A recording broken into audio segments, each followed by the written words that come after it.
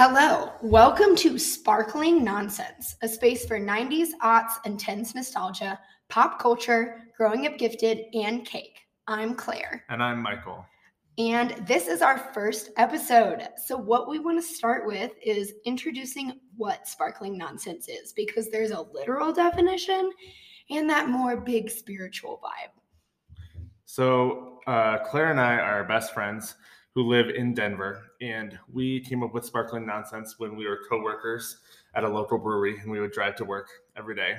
And on the drives, we discovered some tracks. We both love punk pop music, and we just started making a playlist of all of those 90s, early 2000s jams, and then the playlist got out of control. It even got hacked once, which was wild. But I think that playlist really solidified a level of pop culture and nostalgia in our lives that we used to relate to. And so it started coming up where it was like, oh, that's sparkling nonsense.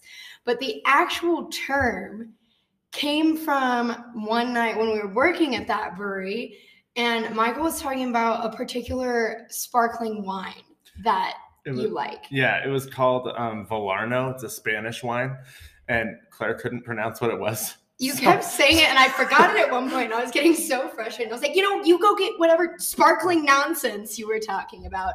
And somehow that phrase stuck so much that became what that playlist was called. Because all of those songs, they're just poppy. They're a vibe. They're fun. None of them are like, we don't want to call any artist or any work nonsense. Right. But they're just kind of ridiculous and really fun and bubbly, just like that champagne. And so that's where sparkling nonsense came from. And that's just the millennial Gen Z vibes. It literally, that's exactly what it is. It's us being on the cusp of technically being born almost Gen Z, but we're millennials for sure. And so that weird, like, let's just all try to have a good time and be okay. And living through our childhood over and over again. I feel like there's so much millennial talk of like, I feel like I'm perpetually 16 to 19. And that's also kind of what sparkling nonsense is. All the pop culture elements from like the 90s and the early 2000s are back again. Oh my God, it's so weird. So it's like, as we'll get into on future episodes, like everything that we talk about is from 2015, 10 years ago, but it's all still relevant. Right. And like new documentaries and new things come out about this stuff. But I really can't handle the fact that I opened Spotify the other day and it was a playlist called Retro Tracks, and it was like Backstreet Boys and like everything that I'm like, that's just tracks. All right. Isn't that just normal music? Why is that? We're retro tracks, like we're like old Fall Out Boy, and I was like, oh no, we're old.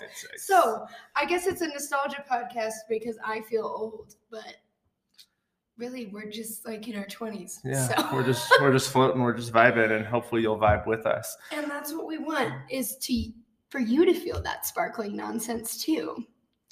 So that's some background.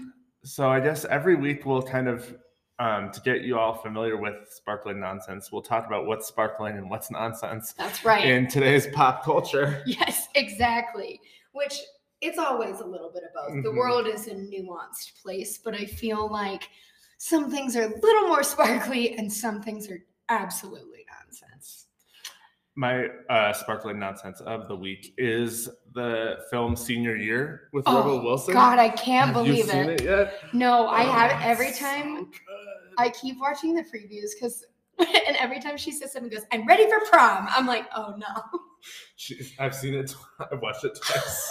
I love it. So we're not doing an episode on it, but it's So this is the movie that just came out on Netflix with Rebel Wilson, and she plays a 16-year-old who I don't want to spoil it, but gets into some sort of kerfuffle at school right before prom, and then she goes into a coma for 20 years and wakes up as a 37-year-old, and then she goes back to high school to try and become prom queen. And so I feel like that's the whole sparkling nonsense vibe right there. They use Avril Lavigne as like one of the songs. Shut up. They have like all the magazines. It's great. I feel like we should do show just completely on magazines those old, that like, we boy grew bands up with ones? too. Oh my God. And like you would buy certain issues to get the specific posters of Panic at the Yeah. Disco. Anyway, we Yeah. can get into that The way NSYNC later. ones where they all had their own poster inside like the different cover of the magazines. Yes. Like my cousins and I all bought them, and so we all Yep. like tried to get so many magazines. Oh yeah, and because they had like slightly different ones, and the like little like Tiger Beat or like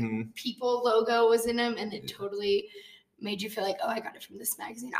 The amount of like Panic at the Disco and Green Day ones that my friends and I would fight over who got to keep which ones, because we'd go in on the magazines together. What? Why? Why didn't we just buy our own magazines? Better than that. Why would you share magazines? See, I know. Like, I didn't have siblings, but my friends did, so I guess they were used to it. And I was like, can I just have it? Yeah. I don't know. Right, as an only child, you just take what you want. That's right.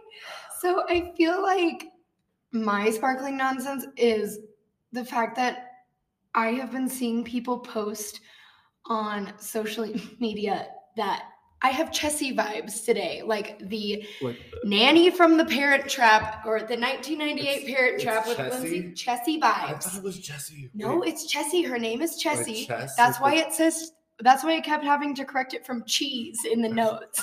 It's Chessie. Her name is Chessie, but it's like an aesthetic now. There's like Pinterest boards devoted to it. It's all over TikTok, and it's like wearing a jean button up and khakis and putting your hair in that clip.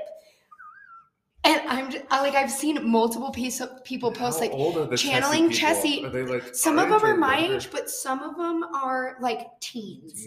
Like would think it's a cool retro look, which I can't. It's also when I found it's hysterical from the teens on TikTok. What was it? What was it like? Country Club Grandma aesthetic or whatever I sent you, and I was like, "You've got to be kidding me." That is the vibe, though.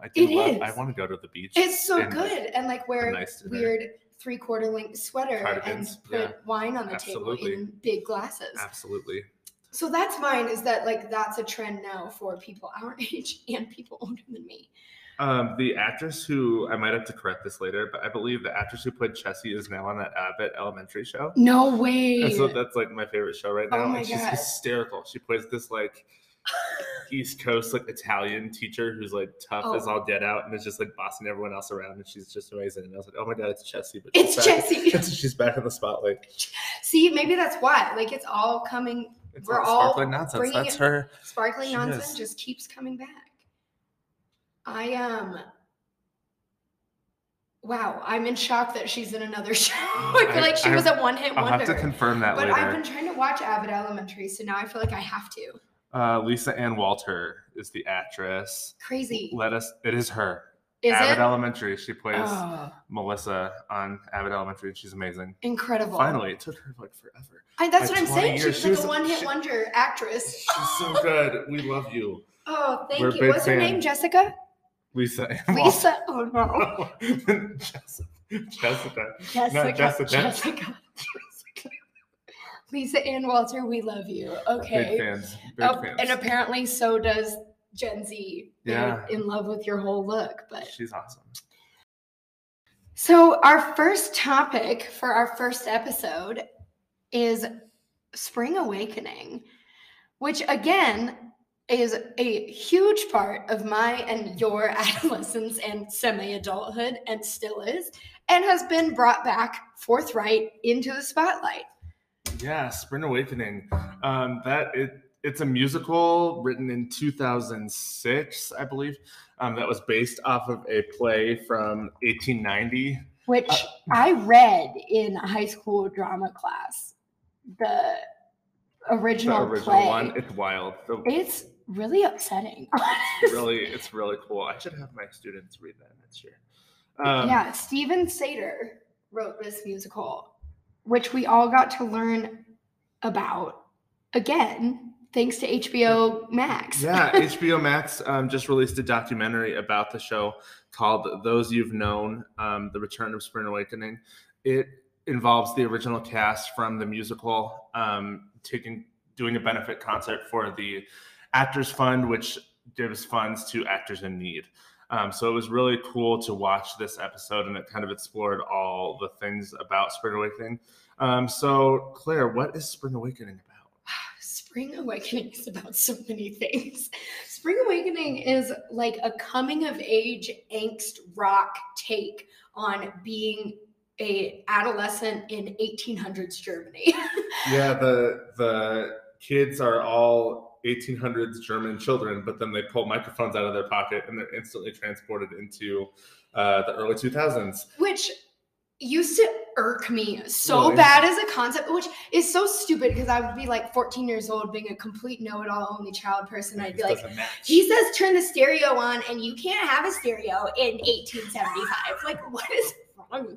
But like, then I'm watching this documentary 15 years later and I'm like, that was literally their whole point. Like the writer, like intentionally, and I was like, I'm an asshole. Because in the documentary, I think it was Steven Sater or Michael Meyer who directed it. Yeah. But he said that originally they were going to set it in the 1950s. Yep. Which I was like, but he didn't like the style of the music. Oh, it was Duncan Sheik, who was the composer, who said that. The composer. That he didn't like that style of music. But then I was like, oh, that would have been really cool. It would have been, but I feel like this it would have been too punk rock goes way better. Like that's what you feel when you're 13 and confused. Is that just like, Kurt Cobain? Like, come on, like get this out of my head. And I thought that was really interesting in the documentary when he was like, the image I couldn't get out of my mind was a young German schoolboy in his German schoolboy attire who just whips a microphone out of his jacket. And I was like, that's why I felt like an asshole for being like, it doesn't make sense. I'm like, that was literally his inspiration, but it works so well for transporting you into the mind.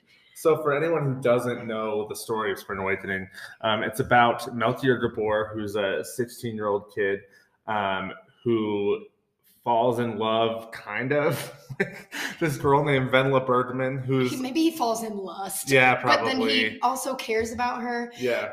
I mean, she's 14. Yep. And they fall in love, and it's their first love, and nobody in their little German town is telling them anything about sex or puberty or anything. Yep. And it's a silent hush environment where all the things that you're supposed to, not only is it like a commentary on why sex ed is important, but it's like, we just don't talk about any of the pain you're feeling. We don't talk about that.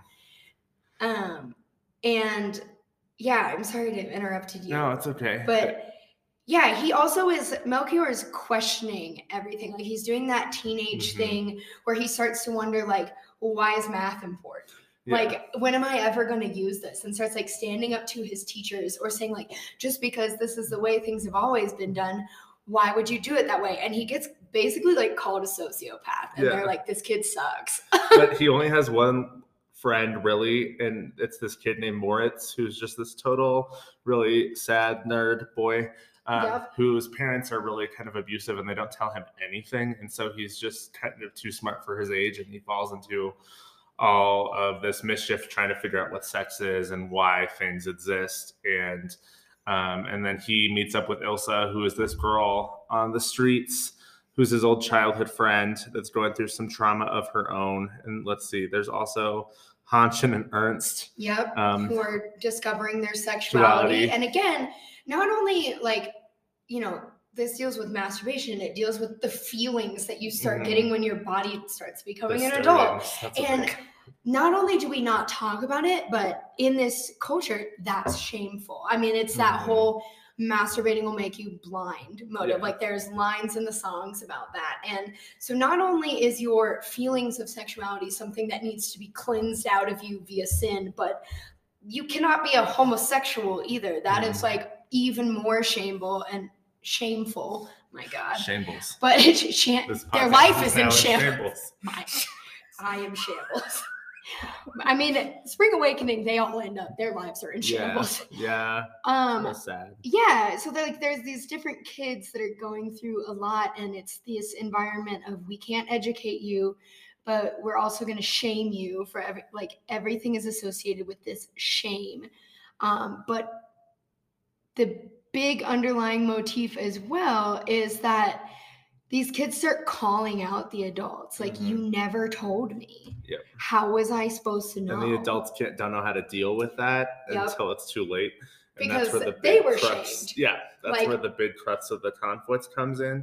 But the reason that we're talking about Spring Awakening today is that it was a huge phenomenon back when we were in middle school and high school. Yeah, like to the point where like I still listen to songs from the soundtrack. Like when I need to work out something emotionally, I'm gonna put on The Bitch of Living, like which is one of the songs which, you know, albeit it's about masturbation and trying to deal with those feelings, but something about that song, it's just like everything makes me feel like I'm doing something wrong, but I have to get this out somehow, so I'm just gonna yell.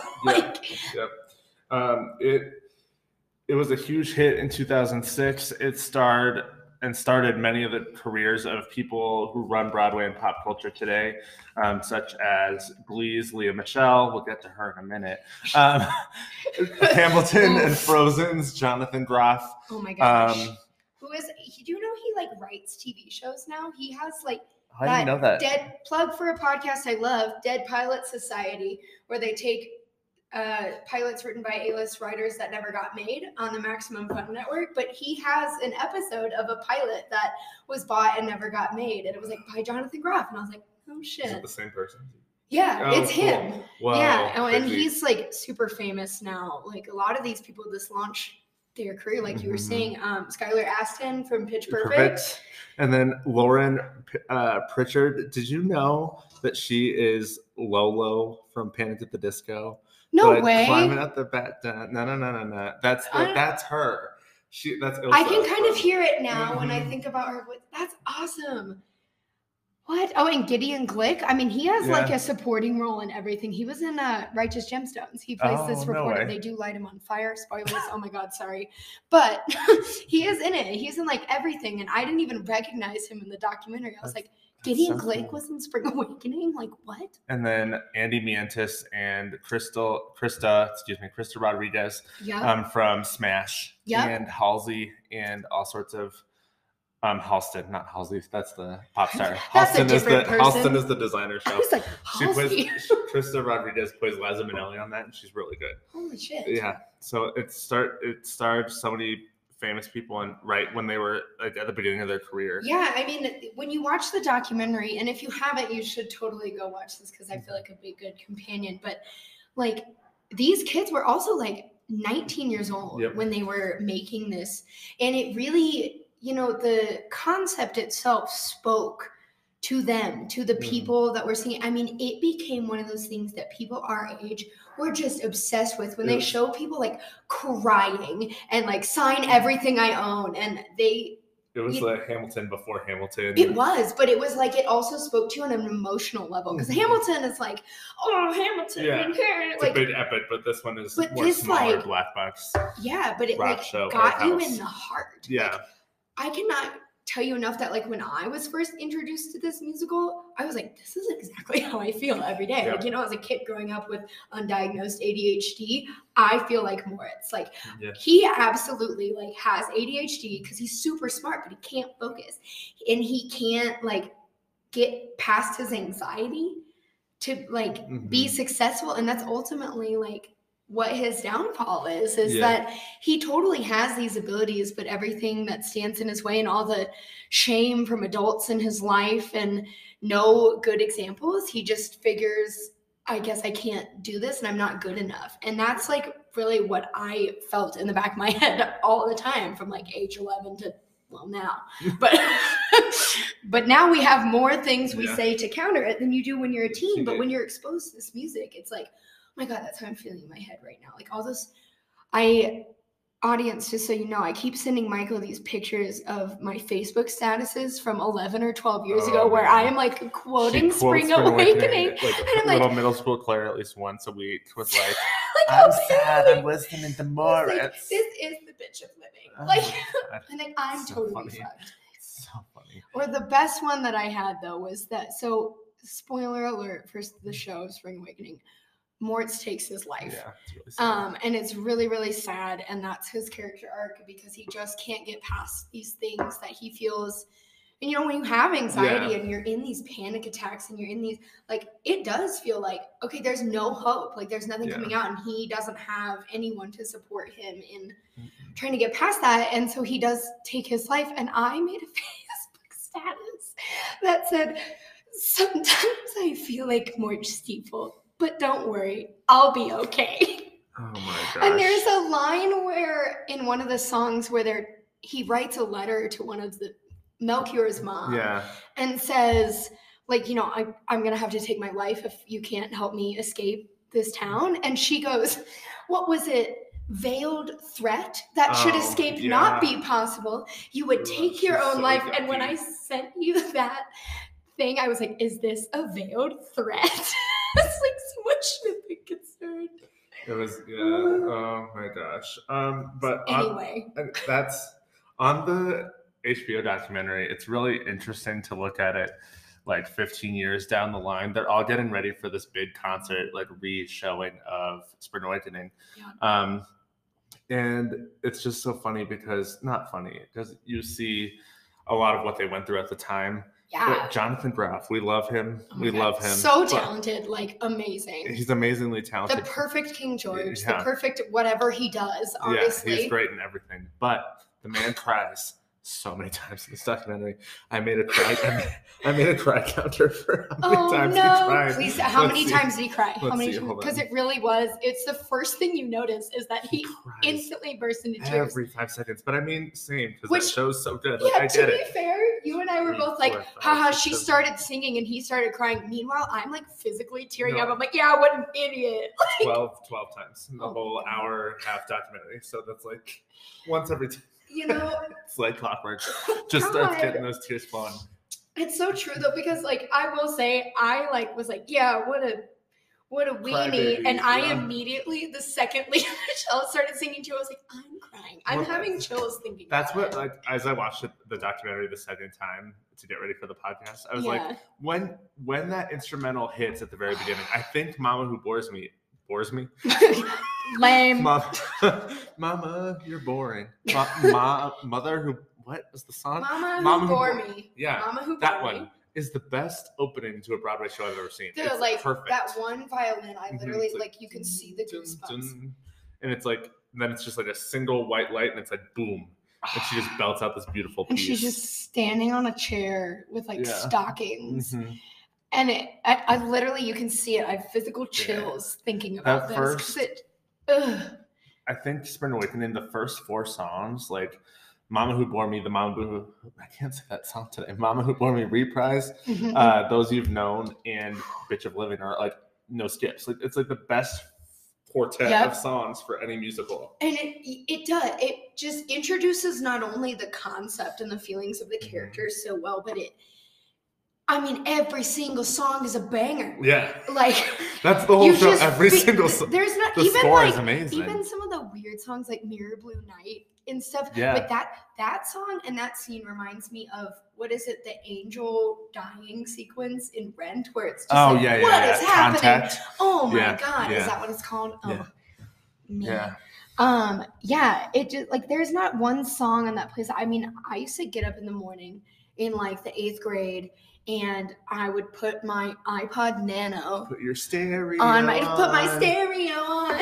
Shoot up some you in the you of some song. Anyway, that's from The Bitch of Living if you hadn't heard it. But I would just I'd go to albums on my iPod because when you had an iPod, it used to be you scroll to your albums. The iPods. Did you know that? What? Sorry. My brain. No, this is sparkling nonsense. They discontinued the iPods the other day. Like they're not gonna not surprising. Arguably, was anyone buying that? No. You know but what? It just made me sad. That's sparkling nonsense. Yeah. It's that. So we got a grant when I was working in senior living in memory care. We got this grant for a program called Music Through Memory, and they give you money or they give you a bunch of iPods and iTunes cards. But some of the old iPod shuffles, which if you don't know what that is, it's a teeny tiny square pretty much that had buttons and no screen. And you could only put like 90 songs on it max. It was like 1 or 2 gigs of memory and you would just hit play and have to shuffle through whatever was on it. But we got a bunch of them and some of them had the old long Apple charger. We had to, when those broke, we had to buy one on eBay because no one sells because everything's just lightning cable now. It was $36 without the brick. Broke so and then a year later we had to buy another one it was like $80 to get an old Apple charger. And I was like, what is happening? But I mean, I guess I think there are genuinely like students that you teach or like dance students that I have that don't know what an iPod is. 100%. Probably. I guarantee it. Yeah. Because once the iPhone came out, I think I got mine. Well, I got one the year it was released, but then I got one again later in 2011, and you could just put it all on there. So why would I also have an iPod nowadays, especially because the gigs on your iPhone are so much better. More. I don't know. I had the That's brick. crazy. I had like the brick iPod video one. I could hold so many songs Video on there. iPod, yes. It was like the sick one. Everyone was like so jealous. That I had was so much storage, and then I lost it. Choir trip during Spring Awakening when I did the show. See? It was like when I was doing the show, we went on tour to different theaters around Southern California. Mm-hmm. Oh, yeah. And I so lost my like, I lost my iPod. That's so sad because that was around that time though where like we had the iPhones and everyone started using iPhones, but the iPod like came back as like ooh, I'm a hipster, I have an iPod still thing. Do you remember that? And people were buying them on like eBay and like buying. Yeah. I remember like I was dating a guy who was like, I think I'm gonna buy an iPod Classic, and I was like, why? You have an iPhone. Like, and he was I'm like, a classic. Because like, I can take it out into the woods with me and I don't need internet. I was like, what are you talking about? He's like, people are doing it. And there was like a BuzzFeed article about how that was like the trendy hipster thing, which is just a whole mood. But anyway, tangents aside, you were in Spring Awakening. I was, not the Broadway one, let's be real. Just a college production. Jonathan Groff. No. Just a college production of it in 2014, but it was so fun. I remember you telling me that when you were going into it, because I was still in high school when you were doing that, and I was just like in awe because that had been my favorite show. I was like, what? You get to do it? And I still haven't watched your video. I need to so bad. They only have Act 1 on the website. It's so sad. I have the DVD though, but I have to email the director and be like, Ken, give me the second one. Oh my god, that's it was very fun. So yeah, I love. I was the male adult. We split. The director did a really cool thing, and they split that role, like the adults, in half. So like Melchior's parents and the teacher, like all the parents were played by two people, and all the teachers were played by two people. So that was really cool because you got to see get to get more actors involved, and then they were different, more adults, so you could see the different nuances of the characters. And then I was like the unofficial male swing because I was just a nerd and I would go to every rehearsal. Like, and so I learned all the parts. So I know the whole show.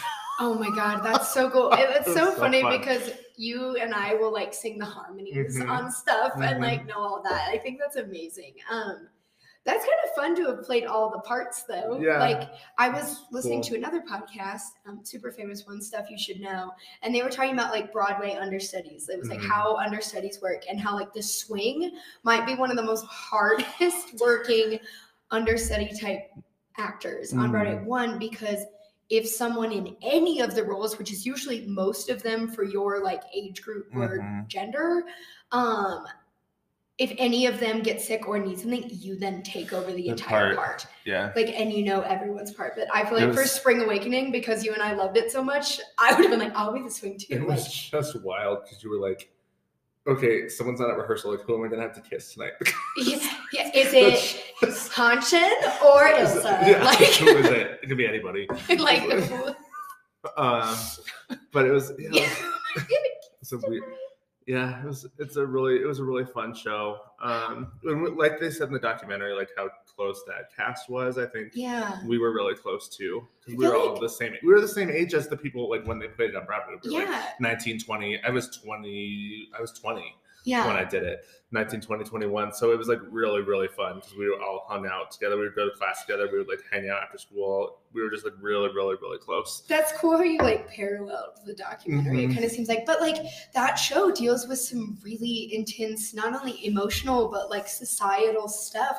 So I feel when you're in charge of putting on such a sensitive piece that speaks to so many people that deeply, you have no choice but to get close because to do those characters well, you bring a lot of yourself, and they talk about that a lot in the documentary, how much a lot of them ended up relating to their character. I remember Jonathan Gallagher Jr. being I was Moritz, and I just I identified with that so much. I was like, oh, I'm gonna cry with you saying that. And he was like, but it helped me work through that, and knowing that kids would come up to me, or people his age at the time would come up to him and say, yes, you spoke to how I feel. And I think like Wendla has a lot of that too, because so Leah Michelle, who plays Wendla, like her character is the one who really calls it out. So spoiler. Spoil the whole thing. Wendla and Melchior end up doing it, which is like a whole thing. Like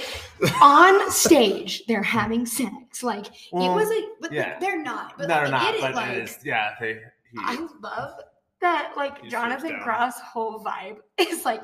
So I sent them this picture of my ass again because in the group chat. Just oh my god. He's like, I sent this because it was 15 years later, and I was like, that's some nonsense I would do. Like save that photo and be like, it's time. But yeah, so like, I mean, they show what is basically like sex on stage. And so that's one of the other reasons that not only was this show so controversial, but it was groundbreaking because they were able to like successfully show this, one, without anyone getting hurt and actually having sex. And two, like, I mean, it wasn't like off Broadway. It wasn't like a, risque or burlesque or whatever. It was like, this is a show. This is, and because it resonated with people. In the documentary, they talked about how they never knew that it was going to go that far, and they were worried about it, and then it just kind of like related to people. And but it worked. It works. Yeah. So anyway, so they do that, and is that the end of Act 1? I think it's like because it's that bright light of him like entering her.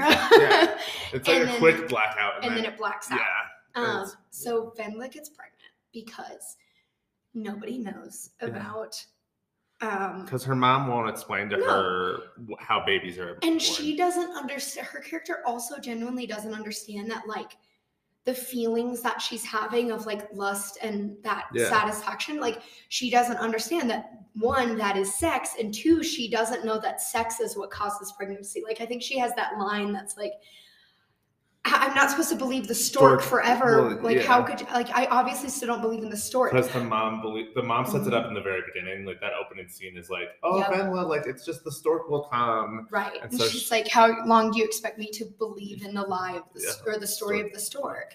And so she knows that's on it, but she doesn't connect sex, and she doesn't connect the like feelings of desire and intimacy to like procreation. And so she gets pregnant, and her mom is the shame police again. And she's like, again, this is where she really comes in. Is like, you never told me. How was I supposed to know if you didn't tell me? And instead of her mom being like, you're right, how are you supposed to know? Like, I feel like you could have even been a mean parent and been like, I never told you because I didn't want this to happen. But her mom just goes like, shut up, like you suck, basically. Instead of even saying like, you're right, I didn't tell you, but that was for your own good. She's just like, I didn't tell you, you're awful. They were just, and then she just takes her without telling her. She doesn't know where she's going. To go get an abortion, which in those days were really, really, really, really dangerous. Right. Not only dangerous because medical advances, but also completely illegal. So you were going to a very sketchy place. And I mean, it's 1800s, so our medical history. So the actor who plays the role that I played plays all the male characters, and so he plays the abortionist. And the last time you see Wendla, it's tragic. He just literally like picks her up and carries her off stage. Her last line is just like "mama." Yeah, she was like, "Where are you taking me to?" I think they show that in the doc too, of like Leah Michelle's career. God, she played that character so perfectly. Well. Like Leah Michelle is a vibe, but her talent is unreal, and she was the perfect Wendla. Yeah, she. Leah Michelle came, in case you don't know, Leah Michelle came under fire from one of her co-stars on Glee for some racist comments and just unprofessional behavior on set. So, but we won't like dive into that here. No. We're just, and we don't want to like, we're not going to play light, or I don't want to be light with any of those details, but Leah Michelle is really talented. She's like really, unarguably talented. Like this is where you have to compartmentalize the person, like the artist, which is like not okay on some levels and really difficult to do. But I mean, her voice, exceptional. Her acting ability, exceptional. Should she have been Fanny Bryce in the New Girl revival? Probably. You mean Funny Girl? The new Funny Girl. New Girl is the Zoe Deschanel. Yeah, No, I the mean, Funny Girl. and Funny so- Girl rival. She probably definitely. That's where her whole thing comes in. Is like, you know, because of her personality and publicity mistakes, they intentionally didn't give her that role, even though if you watch Glee, she is a fantastic Babs. Like, Yeah. she can sing Streisand. The funny part is that Jane Lynch from Glee is in that production. Oh my of Funny Girl and Leah Michelle is in. Final So, tangent. I feel like, like they should both be in there. I would yeah. cast Leah Michelle as, but even though she's a publicity probably not great right now, but still. But she, I mean, she even looks like. Have you seen Funny Girl? Like, she looks like Barbara in that movie. Yeah. Like, it's. Oh yeah. Which, I love Beanie Feldstein though. I do also. I adore her. I've just actually never heard Beanie sing. She's So really that's- good. is she- Ben Platt used to sing little duets for like. What Broadway is Tears up with and all. her and Jonah Hill? Like, are they just the most talented people in the entire world? Probably. Because did you watch the Winning Time show No. on HBO? I'm sorry. You're fine. Note to cut the coughing out of our audio recording. Oh, Note. no, I have not watched that show. It's directed by Jonah Hill. Oh, Which I was fun. like, It's What? Like, interesting. he is so talented because Cool. you can pick up on how the talent of the directing in that show is wild, and like John C. Reilly is like breaking the fourth wall, and like But back to okay, so back Anyway. to Spring Awakening because the tangents are real, and bear with us. This is our first podcast episode, and we are obviously very excited about our content. But okay, so we went from Leah Michelle being not funny girl. not funny. Not funny. Or she wasn't The funny. perfect funny girl, but because but of not funny was not situations, cast was because not she cast. was- Not yeah. funny girl, Leah Michelle. That's your memoir Not title. funny girl, Leah Michelle. R.I.P. to your Oh. talent. So yes, in that regard, though, you wrote down the line that Jonathan Groff says about her Oh. talent, right? Jonathan Groff was like, she's in the documentary. He's like, she's got one of the best voices. Like, F her, lol. Like, he was like, funny. he was just like cracking himself up. He Which- was really personable Yeah, in that I feel like documentary. he is. He must be like that though. I feel like we got a really good sense of who he is. Yes, He seems really real. he does. I think his like cutaways with him talking and who plays Ilsa? Oh, Is Lauren that Pritchard. Lauren Lolo. Pritchard and Lily Cooper. Yeah, Lily Cooper. The two of their cutaways Mhm. were also just phenomenal. Like, I loved getting to know those people Yeah. more. But Jonathan Groff just seemed like a fun guy. And when he says that, it's like, God, that's like he loves her and they are best friends and respects her talent so much. But he was like, F her. Like, Yeah. that ego comes in so Mhm. even when you love So, someone, yeah. you're like, oh, There's they're always talent. someone more talented than you, and you're like, damn it. Yep, I know. Okay, executive decision that because this is so not important, and yes, it's a funny moment in the documentary. And again, if you haven't watched it, go watch the documentary if you're interested or learn about Spring Awakening. I'm not going to address the funny thing that everyone's pulling out of this because, again, that's what she said. Well, Again, it was not Fitting. important. I mean, I guess we could like Leah Michelle just showed Jonathan Groff. Jonathan Crotch. Jonathan Groff her crotch, Yes. right? And so if you thought want to that see was that scene, just out of his curiosity, because he Yeah. was a gay man, he was like, I've never seen one like this. Which- So, and again, she I was think like, the point show of me. this was to speak to the level of intimate connection Yeah. they have. Yeah. But that seems to be It what was everyone just- got out of this it was documentary. just so funny that was like all over that's what people got out Yeah. of the documentary, but it was like That's what I'm like saying. that's like theater college kids. Oh my That's God. what they do. Yeah, That's- like literally, That's what- theater people are weirdly close Yeah. and Especially explore in their college. sexuality together. Mhm. Like it made a lot of sense. And so the fact that like, if you look this documentary up on TikTok, which if you want to hear that clip, that's what you're going to find Yeah. if you look it up There's on so like much Reels. more People- interesting stuff to that show than that Again, part. yes, but people just like picked out that audio and are like, editing their face over it, like, oh, can you believe it? I do think Jonathan Groff's hysterical laughter when they mention it to him, again, it just makes him seem like such a person. Well, like 'cause he's he- so of course adorable. he, He's like, like, yeah. He like forgot about that, and then Leah was like, "You want to hear this juicy bit of gossip that we did?" I know. It's I just feel like funny. her They're whole both so- vibe I was like like, both of them. They're just cracking me up. I feel like their friendship is fun. Oh, Like, yeah. I love that they're best friends Yeah. in real life. Like, it makes sense. Mhm. And, you know, it's kind of funny. She was like, I was in love with him. And they're still in love, but in Yeah. like a very platonic Can sense. we talk about that for a minute? Like, I hate when actors do the like, Yes. I'm in the show. Like, when I'm in the show, I make these choices as the character. Like, I am them. No, you're playing a character. I was like, Leah. It's like, no. Which, again, we all know how dangerous that is. R.I.P. Heath Ledger. Not to get really dark, but like, do not method acting. Don't like, do it. You can do some method acting, but when it consumes your life, or you say, I am this, or I made this character, first of all, you didn't write that character. You can bring whatever you can to your talent and all that.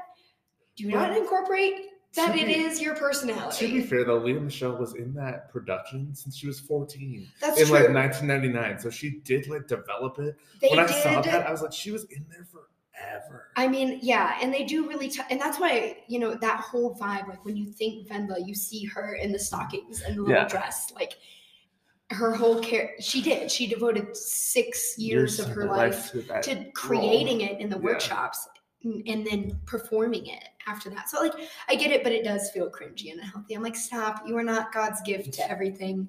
When anyone does it, even if you are God's gift, it's uncomfortable to watch and listen to.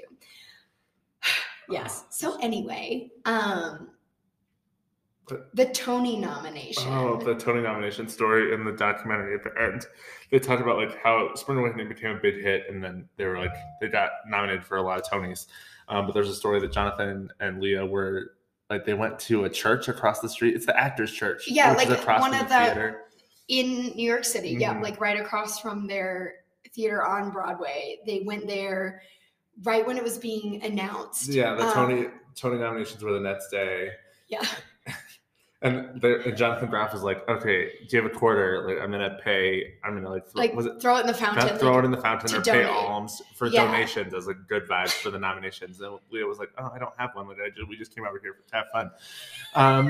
And then the next day, like, sure enough, Jonathan Groff got nominated for a Tony, and she did it. And she says like, this thing like, and then he threw his quarter in the fountain, and I didn't. And sure enough, he got the nomination. I was like, oh no. It's so funny though, because that kind of stuff happens though. You're like, I mean, I would make the connection too. Like, I can't fault her for that. I would totally be like, crap, that's the moment. Yeah. That's when it happened. But it is really funny to watch her say that. It's like, ooh, okay. You think that's the only reason? That's yucky. My other favorite story from the end of the doc was that, like, when on, oh my gosh, why can I not? John Gallagher Jr. On his last night, he played Moritz. On his last night on Broadway, that he and Jonathan Groff and Leah snuck into the Broadway theater overnight. That's like dreams. It is. And they talk about it too. They're like, this was the most illegal thing you should. I'm surprised they like let them put, because they like snuck in a digital camera, which again, sparkling nonsense. They brought their digital camera in. They snuck. Like, they were hiding in a set piece, right? And they had, like, bottles of wine, and they just, like... food. Yeah, I think that would be my dream. That would be so fun. They had, like, a little lock-in in their theater, but, like, big time. And told each other all their secrets. Oh, I love that. So funny. That was such a beautiful moment for them. I want to do that. I mean... I know. Like, I think one of my casts, we, like, snuck into the pool after hours at CLU, but, like, woo. That's, like, our version. And all I could think of was like youth group church lock-ins where all of us went into one room and shared secrets, but that's like not the vibe. But that is like, I guess that was their college though, you know, like they did that show for 2 years, 3 years, 4 years, I don't know, but that was like. And they were so close, and they did like retreats together and stuff. Like, they also explain how they go to Jonathan Groff's family farm, which is another hysterical segment. Like, these folks got really close. Like, they may have gone to the bar every night afterwards too, but they did like retreats on the weekends. They did a retreat. They took a bus to the farm, which is like, and his parents had that big sign that was like "Spring Awakening cast welcome." Like, you can just tell his parents were so proud of him, and which was adorable. But Leah Michelle was determined to have like Jonathan Groff's mom think that she was his girlfriend, so that she didn't. So they would give her a bedroom, which is like, girl. It's so not funny. Even like the real wilderness. Same though. Like I feel like I would do. I don't do the outdoors. Like I feel like that's. But she was like, the tent. Like I just couldn't do it. And so That video footage was so cute though. I mean, you just Yeah. really felt their nostalgia for this Yeah. experience.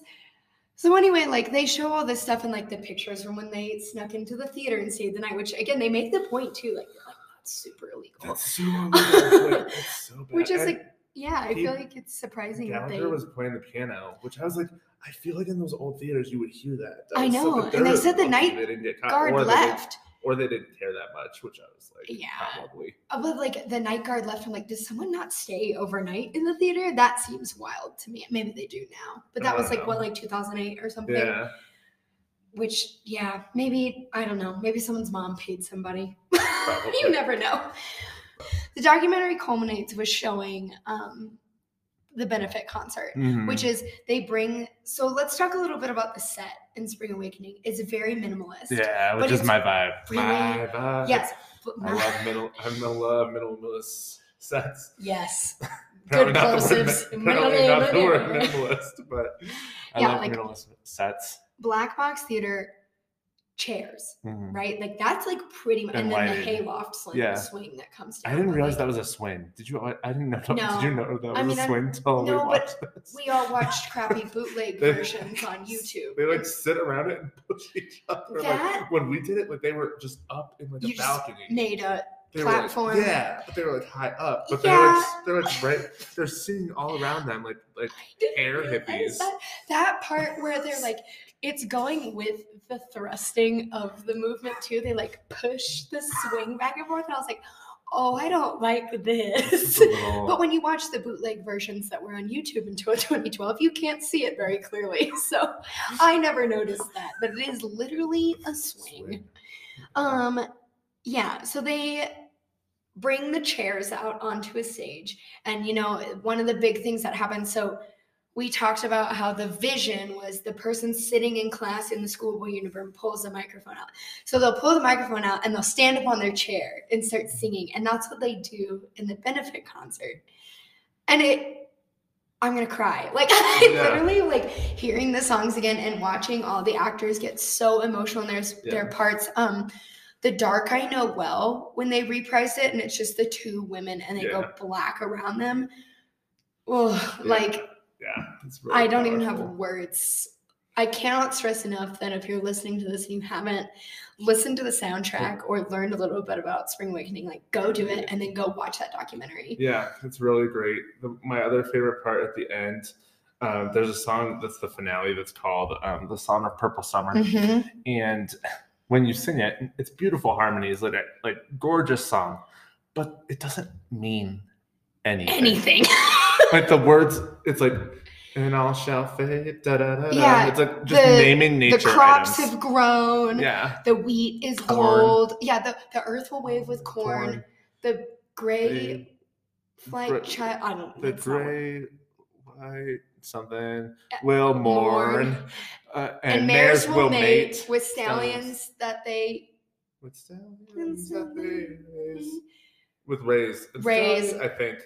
it's And foals are they're born. Yeah. So again, like there is the symbolism of I like the guess, sexual nature sexuality. of spring awakening. And I think the point is that it's summer now. So Yeah. you've awakened, which fine, but it sounds like like an old Panic at the Disco song. Like It does. level of Off the lyrics Pretty is Odd like album. pretty odd. Yeah. Yeah. Sparkling But nonsense. in the documentary, the music director Mhm. was like, hell, I don't know what that means. I thought that was great because there's so many like Broadway nerds out there that was like, this is Purple They Summer. wrote a whole book on it though. There's a book. I tried to find my copy of it, but Oh, it's like no. notes on Spring Awakening. But like we used it in our production to Oh. like see what it meant, what Yeah. that song meant. And, Oh, But as I God. was listening to it yesterday, I was like, because there's that part in Moritz's death song where he's like, and Ilsa, they're like talking about Yep. when it's autumn, da-da, Spring and summer, yeah. When it's autumn, something. winter. They name all the seasons, but then Moritz says something about like not making it to one of the seasons. That's right. And then I was like, oh, So they There it make it is. to summer. yeah, Yeah. there it is. Oh, you're totally And all right. shall fade, the flowers of spring. Then Yep. he dies. Boom. Song of Purple Summer. Song of Purple Summer. Okay. So I had this like, oh, that's what it is. I thought that the music a director decade was like, after the after I did the whatever. show. I was like, got it. Thank you. Oh God, Checked that's out. so true. Like, that's exactly what that is. Oh my God. So yeah, I can't say enough good things about Spring We love Awakening and the Spring Awakening. documentary, and just fun story. So when I was like 14, probably, Mhm. I went to the Tattered Cover bookstore with my dad. Shout out Denver local bookstores, Tattered Cover, super cool. And they had a copy of the Spring Awakening script that had like a bunch of pages of like handwritten director's notes copied in, the sketches for all the characters. And I bought it because what else is 14-year-old theater kid, No. only child weirdo gonna do? Of course they had it at Tattered Cover. That's I know. So it was like the only copy, and my dad was like, "This is what you want to buy," and I was like, "Yes." Especially with that cover, because the cover is just it's Melchior the and sex Benla, scene. like the set Yeah. scene. Yeah. It's like a still image of the last scene in the first act, and my dad was just like, "Whatever, I don't know." And I was like, I think I was like, "It's a rock opera musical that I'm really into, Dad." Like, okay. God, Dad. Oh, Listen, okay. Dad. Yeah. So I bought the script, and my Movie. friends and I, and by friends I mean me and one other person with one friend to film it, acted it out in her driveway, playing every single part. And if that doesn't tell you like the level of obsession that I had with this show, I don't know what does. Yeah, we've also one time this is an embarrassing story, but we'll tell it. Please. One time you and I went to that karaoke bar, and it was like Broadway themed, and we did Oh my God. the Word of Your Body, but not the The Word of Your Body Venla reprise, one, but the reprise that's which Hanshin is and Ernst. Hanshin and Ernst, and that's the one that I always did because I liked being a Hanshin because I'm this like weird little skinny voice. raspy girl, and like I know. It's so funny. I think I do a really good Hanshin impression. It's fine. But yes, you should definitely check out Spring Awakening. It's a beautiful show.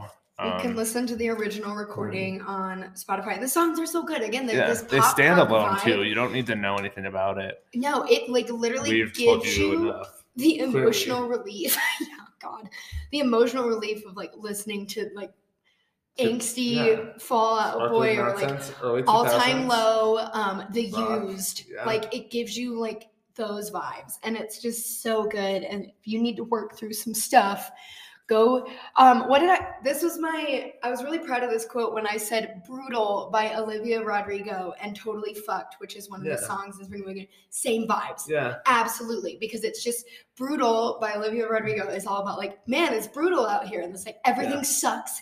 And what does she say? Like, I think I'll die before I drink. yeah. She's like 17 years old, and that whole song is like, there's a moment you're effed. Yeah. Like, there's not an inch more room to self-destruct. I'm literally reading it like spoken word poetry. But like that song is like disappear. You want to try. You want to like just go away. And then you're like, we're fucked. Yeah.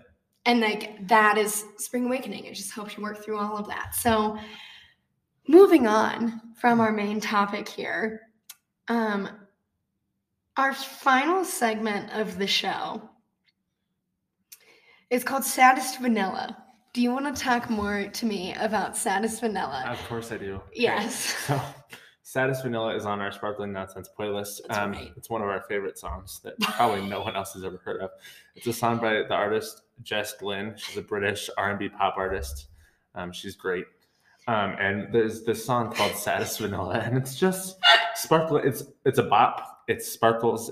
It's a good bop, but it's also the words are nonsense. It is no offense to the writers, but it's just we love it. Yeah, this is not hate. Like nothing that we talk about is hating on it. Any criticism is not hateful on this podcast. I cannot stress that enough. But we love there is a feeling of ridiculousness that just comes with this kind of stuff. And Saddest Vanilla is about getting like dumped at an ice cream parlor. Yeah, she got dumped by her first like lesbian relationship. Her ice cream parlor.